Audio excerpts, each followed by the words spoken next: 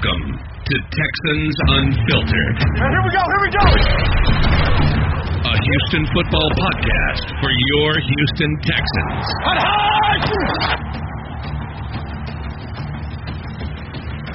All right, guys. Well, welcome to another episode of Texans Unfiltered. This one's a little different as we have NFL reporter for NFL Network and, used to cover the Houston Texans in Houston for Comcast Sportsnet, James Palmer. James, thank you for taking time out of your day to talk with me.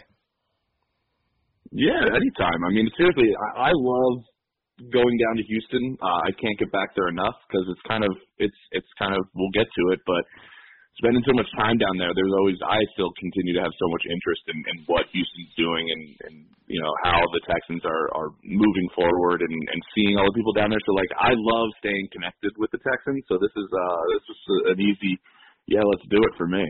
Awesome. Well, yeah, we really appreciate it.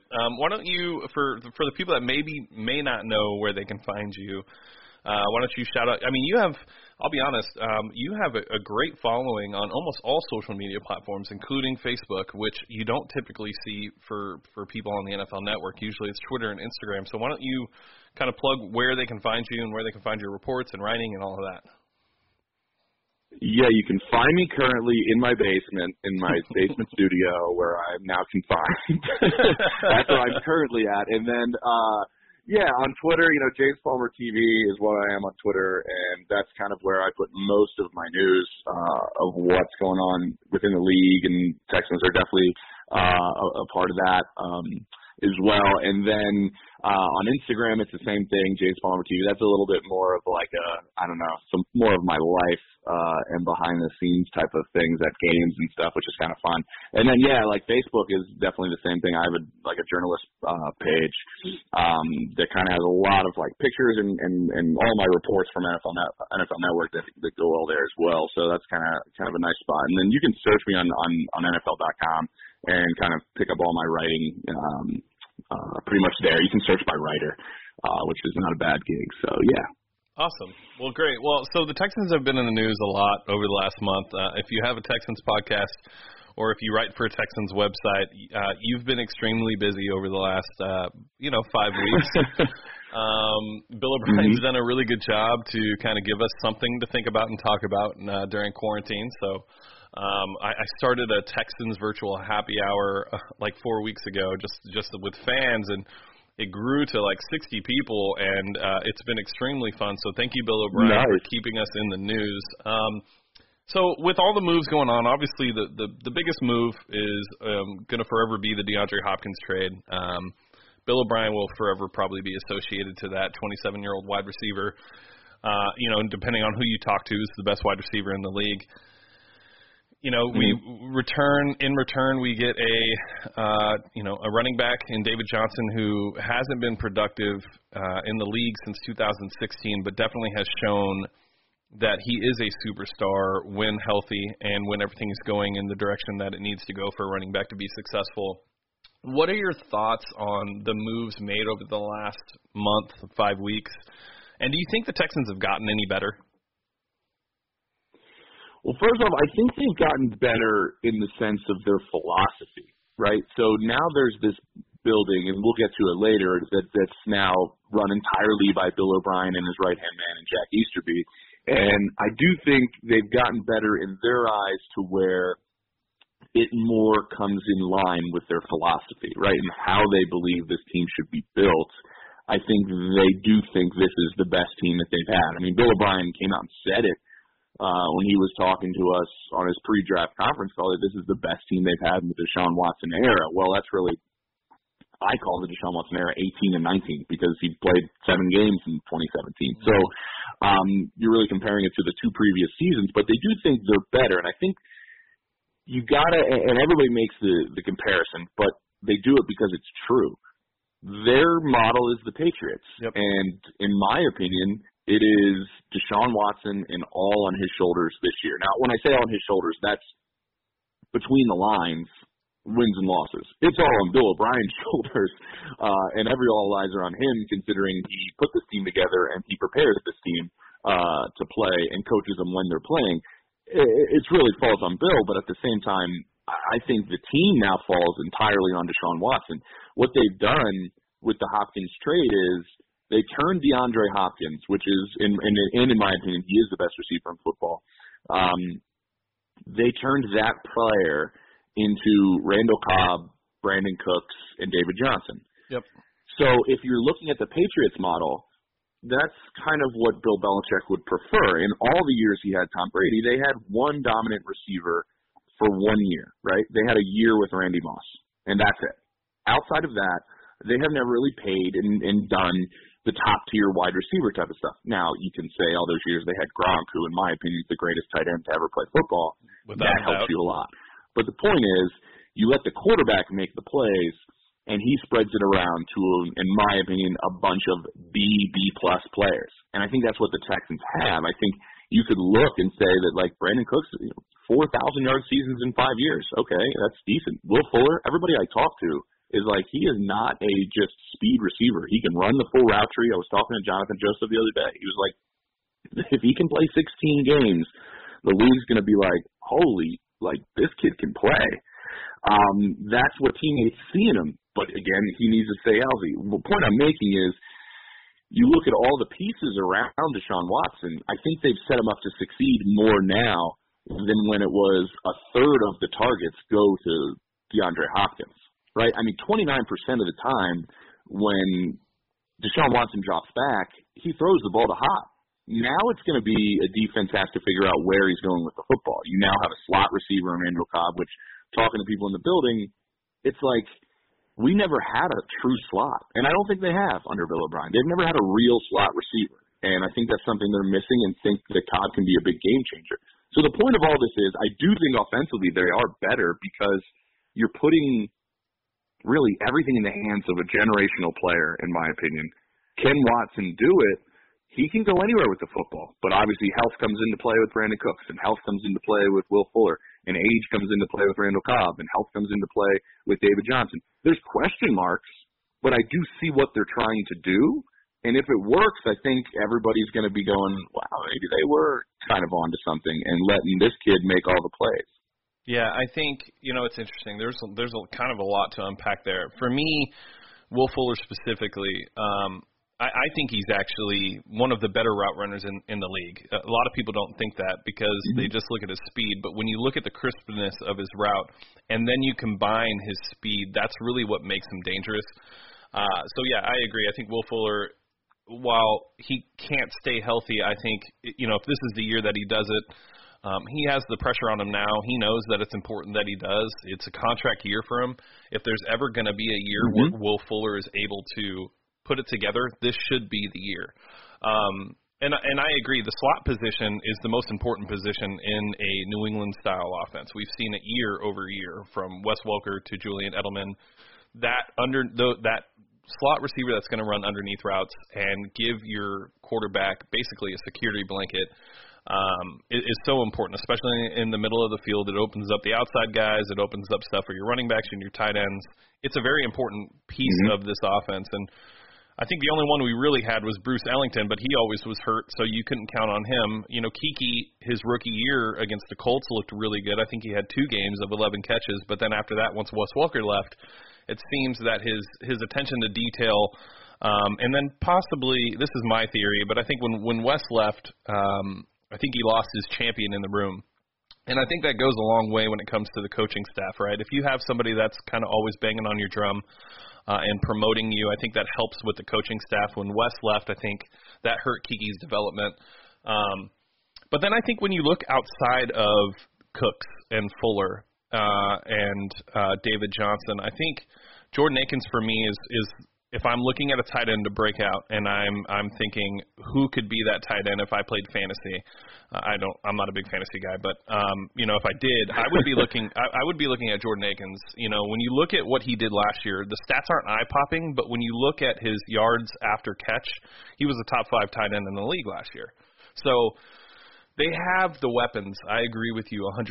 It's just more about, can this work, and will we see it work? My biggest thing with the DeAndre Hopkins trade was just the fact that it seemed that there was no plan. And I think that's what a lot of people were bothered with, is you traded the best wide receiver and you got back an aging running back that you don't know if he could be a 3-down back anymore. And then you add Brandon Cooks, and then everything kind of just looks a little bit better. It takes one receiver for something like that to happen. So I agree with you 100%. I think this is the best team. It is the Deshaun Watson era, and Deshaun has to be able to rise to the challenge, and I think he will. Yeah, I mean, I think most of this is going to fall on him. It's going to fall on Tim Kelly, who might not be a household name to a lot of people, but is one of the brightest young coaches around. And now that he's calling the plays, and it's a little bit more of his offense, obviously Bill's involved, and how Tim and Deshaun build this. Obviously Bill's involved, but like the two of them and their relationship, which is very good. How do they take the next step in all of this? I do think, back to their philosophy, like, talking with Bill, the idea is your foundation should be your quarterback, your tackles, and your corners. Yep. And the reason that that's the case is those are three positions that are really difficult to find really good players. They're hard, but they're also important, which is why everybody always swings for all those spots. And you look at what Bill's done in his aggression to go and get Laramie Tunsil in the trade and how aggressive he was in that sense, how aggressive they were, and that was a little bit more Rick Smith, but to go up and get Deshaun Watson. And then the 1 million corners that came in this year to try to see who could work with a bunch of first-round talent to see if anything can kind of pan out. It shows you that that is their philosophy. Now, offensively, I think a deal's going to get done with Laramie Tunsil. So you have Titus Howard, who they really, really liked how he played at right tackle in his rookie season. You have your tackles and your quarterback lined up. That's your foundation of your offense. And to me, I think they're in a really good spot in that sense. So I guess, like, Bill asked us to be patient, and I think you were kind of spot on with your, like, everybody goes, well, what did you get for DeAndre Hopkins? Well, it's kind of like, well, you throw Brandon Cooks in there because the pick you got from the Cardinals, you got Brandon Cooks. So it kind of changes it a little bit. And how they feel about David Johnson is, I mean, around the league, teams were also interested in DJ, but they weren't interested in picking up his entire salary. And that's something that obviously the Texans did. So that makes it a little bit different. If you can find a way to make him what he was in 16, now talking to people there, they don't even know if he can be, but if you can get him to be the guy where you can line up power and then shift him out to the slot and he can run a slant against the linebacker, which is a huge mismatch if he's healthy and the player that we've seen, that changes your entire game plan now. And I know they've always wanted their backs to catch the football, but, like, that's the only thing Duke Johnson could do.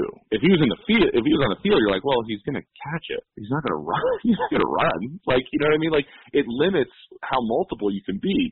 So I do think the way that they're built now is you can be much more multiple. And I think that's obviously what you try to do in this day and age is keep the team in a mismatch on defensively. So you brought up the tight end spot as well, which I also wholeheartedly believe we saw last year how much Deshaun Watson can look at that group and how that group can kind of change the dynamic of this team. All of this comes into being as precise as you can be, no freelancing in your routes, making sure everything is exactly on time for Deshaun Watson with a million different options. And I think that's the plan, and that's all going to fall on how things develop this offseason. Yep. No, I completely agree. I think it's, another part when you were mentioning about Deshaun and DeAndre, with 29% of his targets going that way, I said on a podcast a couple weeks ago that this is kind of a blessing in disguise for Deshaun. Last year, I obviously critiqued Deshaun more than anybody else. I'm very hard on him because I have high expectations. It's like your kids. You have high expectations for your kids. You never drop those expectations. You are going to push them to meet those expectations. And with DeAndre, a lot of times Deshaun would just lock on to DeAndre. He wouldn't go through his reads. He wouldn't look for other open receivers or tight ends. A lot of times it was, let's just find a way to get the ball to hop. I think for Deshaun Watson to be able to take that next step as a quarterback, when you take that away and you're looking for a group production to replace DeAndre's production, I think it's like, hey, Deshaun, here's how you're going to continue to get better, and here's one of the areas that we need you to get better at for us to take the next step. And a lot of people thought it was a hot take, but I don't really think it's a hot take. I think it's really more of understanding how to go through your reads and get the entire offense going and not depending on one player to do that. Exactly, and I think he can do that. I mean, I'm actually putting up an article on NFL.com, I think it'll come up Monday, about how this all falls on Deshaun. And the part of it, and I don't want to make the Brady comparison, but there is a sense, as I was writing this, that it's there, right? So the offenses are similar. They're now in a position to where they don't have the number one receiver, and they're kind of spread around with a bunch of decently talented pass-catching options. Now, the element of it is, can he handle it mentally? That's obviously the first question, right? Can he handle this to where at the line of scrimmage, he's the one changing everything, he's the one in control? I do think he has the ability to do that. From everybody I've talked to, this is a really, really bright kid. And the other part about it is he never makes the same mistake twice. So he learns from his mistakes, and he learns from his growth. I mean, the guy still hasn't played a whole ton of football. Right. I mean, he really hasn't at the NFL level. I mean, the only way and the only reason nationally, like the level I'm working on, we're not talking about him more is because the guy that was picked 2 spots ahead of him might go down as the greatest football player ever. So that's the only reason we're not talking about Deshaun Watson, because Patrick Mahomes is going out there and doing some stuff that we've never seen before and playing the position at a level that we've never seen before. If that wasn't happening, everybody right now would be like, this kid Deshaun Watson is going to blow up the league, right? Like that would be more of the narrative if Pat wasn't doing what he was doing. So I do think he can handle it mentally. I mean, I remember him talking when I was there this past year about when he was watching the Ohio State Clemson game, and me being a Buckeye, it was tragic to lose that game. But in the semifinals, where he knew every play that Trevor Lawrence was going to run before the ball was snapped because he still remembers that playbook. Yep. To me, all of these things together means he can handle the mental side of it. And then there's the leadership, the must-win type of thing.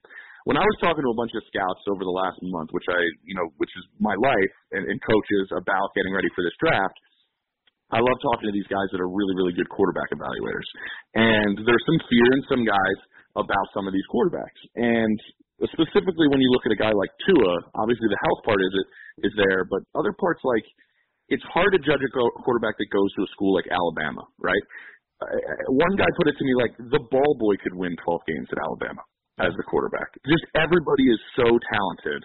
How do you make sure that the quarterback is the one doing it? People look for generational talents at the quarterback spot that change where they're at. Deshaun Watson went to Clemson and made a very good program into a juggernaut, right? And he did that. And that's it's funny, we weren't even talking about Deshaun, and that's what this coach brought up was Deshaun Watson. He was like, that's what I want to see from that position, a person that changes the program, changes the team. And so I think he has that aspect of him as well. And then on top of it, like the playmaking ability, the ability to kick in the face and make a throw to do what he did in that wild card game when I was standing on that sideline like 15 feet from him, and when he threw the pass and got hit, like he slid and was almost like 2 feet in front of me, and then Tony Jones goes down and wins the game. I think all of those things together, I don't think you can argue that Bill's wrong in putting this all on Deshaun Watson. No, I agree. I think this, one thing that we've learned, and you've covered the NFL a lot longer than I have, but one thing we've learned about the NFL is that it really is a what have you done for me lately league. So if with Pat Mahomes coming in and doing what he did, there's no talk of what Deshaun did his rookie year, and then the following year Baker Mayfield comes in and breaks the records. But if anybody goes back to that 2017 season and watches what Deshaun did, or 2016 season, right? 16, 17, 18, 19. Yeah, no, 17. I mean, he was setting the league on fire. Every week. Every week he was doing something that people were just amazed at. And he has the capability of, he's a game changer at the quarterback position. His athletic ability, his touch on his deep balls is just absolutely gorgeous. I mean, I agree with you 100%. Deshaun is a once-in-a-generation type of talent, and because of Pat Mahomes, it's just people just kind of forget about Deshaun. So since we're on Deshaun, there's a lot of talk right now, and it's not like national. Well, I guess it kind of has reached somewhat of a national level. People are writing articles about it now, saying that Deshaun is so unhappy with the franchise and wants out, and he's liking comments on Instagram about firing Bill O'Brien. I kind of chalk that up to it being a 24-year-old kid. I don't look at it as this guy's ready to talk to David and say, David, get me out of here. What are your senses on that entire situation? I think Deshaun's here long term, but I thought I'd just throw that out there to you. Well, there's a couple of parts that play into it, right? Like, yeah, being happy is definitely an aspect of wanting to play for an organization. Losing a guy that you talk to regularly in DeAndre Hopkins obviously has an impact on you. And you're right, he's still 24 years old, which is remarkable to me, but he's still 24 years old, and you lose a guy that is the best receiver in football. Like, what quarterback is going to be happy about that? I mean, now this is a hard sell that Bill O'Brien's making, and he's trying to make it to all of us and telling all of us to be patient and make sure we, judge it maybe after this season, after 2 seasons, and don't jump to conclusions. Well, he has to sell it to his quarterback as well, which he's been trying to do, and they've talked a lot. And I think what he has to sell to him is, you're the man. Like, I did this, so now you have all these options. But also Deshaun's going, I could throw to a guy that was double covered, and he still caught it. Like, do you know what that's like as a quarterback? You know what I mean? Like, there's that feeling for Deshaun going, you're taking away something that allowed me to do a lot of things that a lot of players don't let me do. I think there's always the aspect of, like, keeping your player happy, but also doing what's best for your club. And that's why it's so difficult, and Bill's still learning this, and I'm not, like, acting like I know more than he does, but I think he would admit it. There's an aspect of, when you do both positions, as the general manager and the head coach, you have to find a way to wear 2 separate hats, to when you make the general manager decisions, your emotions are completely out of it. And that's very difficult, because I think emotion did play a part in the DeAndre Hopkins trade. So I think the hard part about it is, for Bill, is he has to coach these guys like he loves them, and that's what coaches do, and then change hats and turn around to make the hard decisions. That's why you don't see it in the league. I mean, there's one guy that can do it, right? And he, to us in the media and to most of his players, he is emotionless. And Bill Belichick is the only guy that's been successful at doing this. But there are other guys that do it, but they do it in a different fashion. Like, Andy Reid has pretty much control of the Chiefs. But he has a guy in Brett Veach, who I think is a very underrated general manager and is the reason Patrick Mahomes is there. But Brett's the one who makes the call on who's cut, who's traded, who's released. And Andy continues to, in every press conference, just say, I don't handle those things. That's not me. That's Brett and his guys. I just coach the team. Well, that's not really true. But he has the out to not be the bad guy, to where players can still love him. That's the hard spot that Bill O'Brien's in, because there is no cloak, there is no, hidden deal where we all know this is his organization, and he's making all the calls, and he can't blame anybody else for anything or pass the buck to anyone. So that makes it a much more difficult conversation when you're talking to your quarterback about these moves, and I do think that's why it has to be massaged extremely well. I do think Bill O'Brien is in love with Deshaun Watson. I think he believes he is unreal. That is one thing that I do not waver on. And I think they have a good relationship. I just think you need to sell all of this, and the point being is, this is a very difficult spot for Bill to make sure he sells it properly to a guy that doesn't come around very often. Perfect. No, I agree with everything you just said. Okay. So free agency's happened. Obviously, there's some questionable deals that the Texans made, specifically the Eric Murray deal. I'm not really too worried about the Randall Cobb spot. I think they valued the slot position more than most people think. As we talked, it's very important to this offense. $7 million a year is not much for Randall Cobb, if you ask me, but it is what it is. And then, we signed Timmy Jernigan, which I think is probably one of the more underrated moves of free agency for this team. We'll find out more after the draft. But are there any other free agents that you know of that the Texans are linked to right now? Well, the hard part for them, and obviously some of the numbers are coming down on some of these guys. Obviously, we watched the wide receiver class completely get transformed, and what money was going around from what we thought before free agency to in a little bit of it. The hard part is you don't have a ton of draft picks. You got some, but you also have to try to get these two deals done. So, like, you're trying to get Laramie Tunsil done. You'd like to get Deshaun Watson done. The point I'm making is money does come into play at some point. In how you go about it. I do think sometimes, like, and I wouldn't be surprised if Bill dabbled back into the world of free agency because of his emphasis on veterans being important in this season. And I totally agree with that, and I've heard it in multiple places around the league. Like, multiple people have told me, you're going to try to start a rookie quarterback, a rookie center, a rookie wide receiver, a rookie tight end this year, good luck. Like, with the way this offseason's going, those guys contributing is just going to be really difficult. So the point is, Bill's focused on veterans. If he goes out and tries to get somebody else, it's because he believes they're making an immediate impact. I also believe he believes the window's now, and we're trying to make sure we're trying to win as quickly as possible.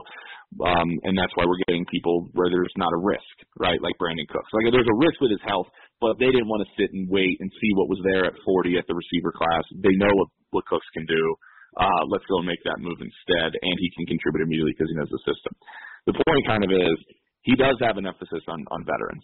So I wouldn't be surprised if he went and made another play. This team needs pass rush, like, so bad. So bad. I mean, just it is, and it's not a great class. It really isn't. I would think though, like, I don't know, like at that 40 spot, well, they gave 57 for Cooks, right? Yep. So at the 40 spot, like, you could get maybe the kid from Penn State, possibly, or something like that. So maybe, and then you can rotate and stuff. So I just think, yeah, pass rush is a huge need for them. Maybe they go out and see if they can get that with one of these older guys that can come in and rotate. But at the same time, I don't think anybody who you get now is completely changing the way you play on the defensive side of the ball. Yeah, no, I think that the Tunsil Deshaun aspect of this is really the biggest piece that needs to happen before anything else can happen. They can't just spend money until those two, or at least one, is locked up. If they're going to go into this year and let Deshaun enter his fifth-year option next year, then that kind of is what it is. But you still have to plan for that financial aspect of Deshaun's contract. So I think they're in somewhat of a sticky situation when it comes to free agency. So I would expect maybe a couple veterans here and there, as Bill O'Brien emphasized that this is a veteran year last year, or yesterday when he spoke to the media. But yeah, I agree with you 100%. All right, so looking at the draft, we mentioned it a second ago. They basically, another part of the deal with the DeAndre Hopkins and Brandon Cooks, if you look at those two deals together, they basically moved up 17 spots to the 40th pick in the second round, which is a very good position to be in for a team that doesn't have a ton of picks, because you'll likely have a couple first-round guys that fall to you. Looking at this team, for me, the biggest need is the 3-down defensive tackle. The loss of DJ Reader is a big loss for this team, and they're going to be in a position to be able to grab somebody that could play on all 3 downs on the defensive line, especially on the interior. We're seeing a lot more now that the interior pass rush is really where teams are starting to go, because you're seeing a lot more athletic quarterbacks that are able to slip out on the edge and things of that nature. If you can crash that pocket, it kind of forces that quarterback to do some different things. When you're looking at this team, I mean, you just mentioned pass rush is the biggest need for this team. Would you say that the Penn State guy, maybe Neville Gallimore? I'm not sure how familiar you are with the draft right now, but looking at some players that could potentially be available at 40, where would you like to see the Texans go? Well, I mean, to me, I think any team should always go with best available at their spot, anywhere within the top probably 50 picks, to me. I think a lot of times it's a great spot to be. 40 is wonderful if you can move there too, and I don't think the Texans have enough picks to be able to move around within that spot at 40. So I think they're going to be more or less probably locked in to there. The problem is this pass rush group is after the first couple, and who aren't even like record breakers outside of Chase Young, it's not fantastic. And that's kind of the same way the defensive tackle spot is and the defensive line spot is. I mean, you have Derek Brown and was it Kinlaw at the top, and then I'm told it's a drop. It's a considerable drop. What I do think you can get though is I wouldn't be surprised if you had a really decent corner sitting there as well. There's a lot of people around the league that believe this is a decent corner draft in that like second, third round type of area, end of the first type of mindset. I think to me there's needs all over your field, really. I mean, tell me outside of the quarterback and the tackle spot where you're like, nope, don't need anything there. I mean, really, right? On the entire team. Like, so I really think best available might be your play. And some of those edge guys that I mentioned, like, you know, you could look at a kid from Iowa too, who I've told a lot of, you know, the public is maybe higher. Is it Espenza, I think it is? Yeah, talking to an area scout there is that people maybe publicly are way higher on him than the way teams think he is. To me, that says, okay, he might be one of those guys available at 40. And some of that pass rush also, get one of these kids that can, you know, like Alex Highsmith, like out of Charlotte, and like get him in like the fourth round and play him 15 to 20% of the snaps. And he can come on the field and help out. I mean, I'm sitting in Denver right now, and I wouldn't be surprised if they went pass rush, and you would go, why? Like, they have Bradley Chubb and Von Miller. Because if you rotate pass rushers, those guys get better, right, because they don't have to play as many snaps, so they're fresher. And then you can rotate talent behind them. The best time the Broncos were at getting at the pass rush when they won the Super Bowl, they had a first-round pick in Shane Ray and Shaq Barrett, who led the NFL in sacks as their two backups behind DeMarcus Ware and Von Miller. Yep. So I think that's a spot where you can always have more talent because it makes the guys who get a break better as well. So I do think, honestly, at 40, you're going to get a first-round talent because most teams I've talked to have more players with first-round grades this year than they have in multiple seasons last year. So always some teams are going to reach for need, which to me means at the beginning of the second round, there's going to be guys that are available that you have a first-round grade on. Yeah. And with the quarterback class, I agree. It is very deep. You got Jeff Gladney out of TCU. You got Jalen Johnson out of Utah. A.J. Terrell out of Clemson. Those are all second-round guys that could potentially make a difference day one. I just wonder with what Bill O'Brien said yesterday with the rookies coming in and things kind of being up in the air with OTAs, rookie minicamp, and training camp, I just wonder if a skill player is kind of where he kind of starts to go away from just because of the lack of potential impact on the team. And that's true, but at the same time, think about it. Like, I don't think they're not in a good position at corner, but it's not terrible. So I don't think this kid who they get in the second round, if they go corner, is starting, right? So you do have to also look at the future of your club as well. But I know like receiver was a spot that they were scared of picking at 40 because I think they do want they did need immediate impact at that position, which is why you make the Cooks deal. But you're right. Like, it'd be tough for a corner to come in and be the guy right away. I think if you're picking that corner at 40, I don't think he's coming in and be the guy for Bill O'Brien. Yeah, and I also think I'm extremely high on the secondary. I'm one of very few, but I love Gareon Conley. I think it's hard to come in midseason and make an impact. And if you look at his PFF grade from the time he came to the Texans to the rest of the season, he was, I think, top 10. Lonnie Johnson's been working with the Footwork King a lot, and his biggest thing was just his transition and his hips being locked and his footwork. And then obviously Bradley Roby, who you're familiar with. I'm extremely high on Roby. I think in the slot he'll be a very good option for them. So yeah, I honestly BPA is where they're gonna go. It sounds like based on his comments yesterday, and it's a good position to be in considering that you're able to solve the wide receiving core with the addition of Brandon Cooks, and it kind of just gives you the ability to just kind of take best player available on the defensive side of the ball because. I mean, maybe they take a running back in the second or third. I wouldn't be surprised. Bill loves running backs, so maybe this is the time. But, yeah, I agree with you 100%. They're in a good position to go BPA throughout the draft. All right, last one before we get you out of here.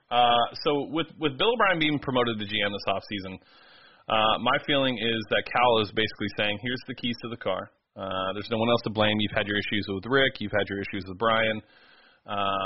Now this is your team. You're responsible solely for this. If you can't reach the AFC Championship, and maybe that's setting the bar too high. Maybe it's more of if you can't have a successful season and make a run, this is probably it for you. Would you agree with that sentiment? No.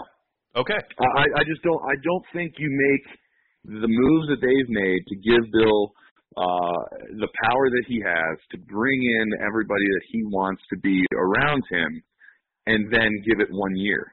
I mean, I just don't see how that can be financially the right move and philosophically the right move. Like, what you're trying to do, and Urban Meyer described this to my buddy Albert Breer as I continue to make this more about Ohio State than the Houston Texans, because Albert and I went to Ohio State together, and obviously Urban coached there, and we could go on and on about Roby and Conley, and a couple of Buckeyes too. So, but Urban made a great point to where he's been making a big effort to talk to more and more of his former players about why whatever team they're on is successful or not successful, right? And the point that Urban was making was he has found out that the way the building works is more important than people think. And Urban's like, everybody in the league is good. They're in the NFL. Like, all the players are good. To say you just have bad players is kind of a cop-out. Like, some teams are more talented than others. Yes. Some teams draft better than others. Yeah. Some teams are stuck into financial commitments to players that they don't really want to keep, but they have to, and they can't play anymore. But everybody's really good. What you build in your building in terms of the philosophy, the culture, all of those things really are the reasons why certain teams win and certain teams lose. So if you're just creating this culture now in Houston and you're just getting off the ground with it being Bill's entire building, and it's him and Jack running pretty much everything, your culture is just getting underway, even though Bill's been there for a little while. I think exactly the philosophy and culture they want is just getting started. If that's so important, you can't give up on it right away. Now, I do think all eyes are on Bill, and everything rides on him right now about whether they're winning or losing games, and it can't be passed to anybody else. But I just don't think you're going to reset your organization after 1 year with the setup you have. I just don't see that being plausible. I don't see how you can do that when that's the last thing that any building wants to do, right? Like, you pick the wrong quarterback, your building goes back 5 years and people lose their jobs, right? That happens. That's the last thing that buildings want. So why would you revamp it when first time you do have the quarterback spot after 1 year of starting to build this culture in the manner in which they wish? So I just think there's definitely more time than some people are allotting. Could something change if Cal gets very upset? Yeah. It's like, hey, man, you're not GM anymore. We got to bring in somebody else too. Or Bill decides he's not GM. Like, there could be a shift, but I don't see Bill going really anywhere after this season.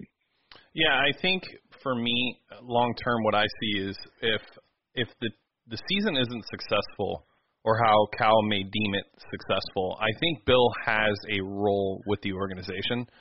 I wouldn't be surprised if maybe, and I'm just throwing this out there, but that maybe he just takes the GM role completely, and they hire a head coach to handle that. But I was basically going off of Albert Breer's report a couple weeks ago that he was told that since Bill didn't get a raise when he was promoted to GM, that was kind of Cal's way of saying, like, make it work or else. And I can see that. I mean, listen, owners vary by club. And I think owners' football knowledge varies by club. And owners' savvy varies by club. Cal is very new to this, right? Like, very new. So I think there is the element of we don't know exactly what he's going to do. Because he hasn't been doing it that long. Yeah, no, you're right. I mean, this is there's a lot of new things going on over on Kirby, and I think everybody's just trying to figure out the best way to go about it and how to kind of know what to expect. But I think you've shed a lot of light on everything going on at NRG, and I really do appreciate the time. James Palmer, thank you for joining the podcast. I really appreciate it. It was a great conversation. Oh, I loved it, man. It was a beautiful way to start my morning here. Awesome. Well, make sure you guys go follow James Palmer on Twitter at James Palmer TV. He covered the Texans for Sportsnet, Comcast, 2014 to 2016. He's well known in Houston. So again, James, thank you so much, and we'll be in talks. Yeah, for sure. Loved this episode of Texans Unfiltered? We'd love for you to be a Patreon supporter. Your support allows us to provide you with the best Texans podcast possible. You can also follow us on Twitter and Instagram at Houston FB Pod and everywhere podcasts can be found. And join our community on www.texansunfiltered.com or on Discord at Texans Unfiltered. Thank you for listening. Until next time.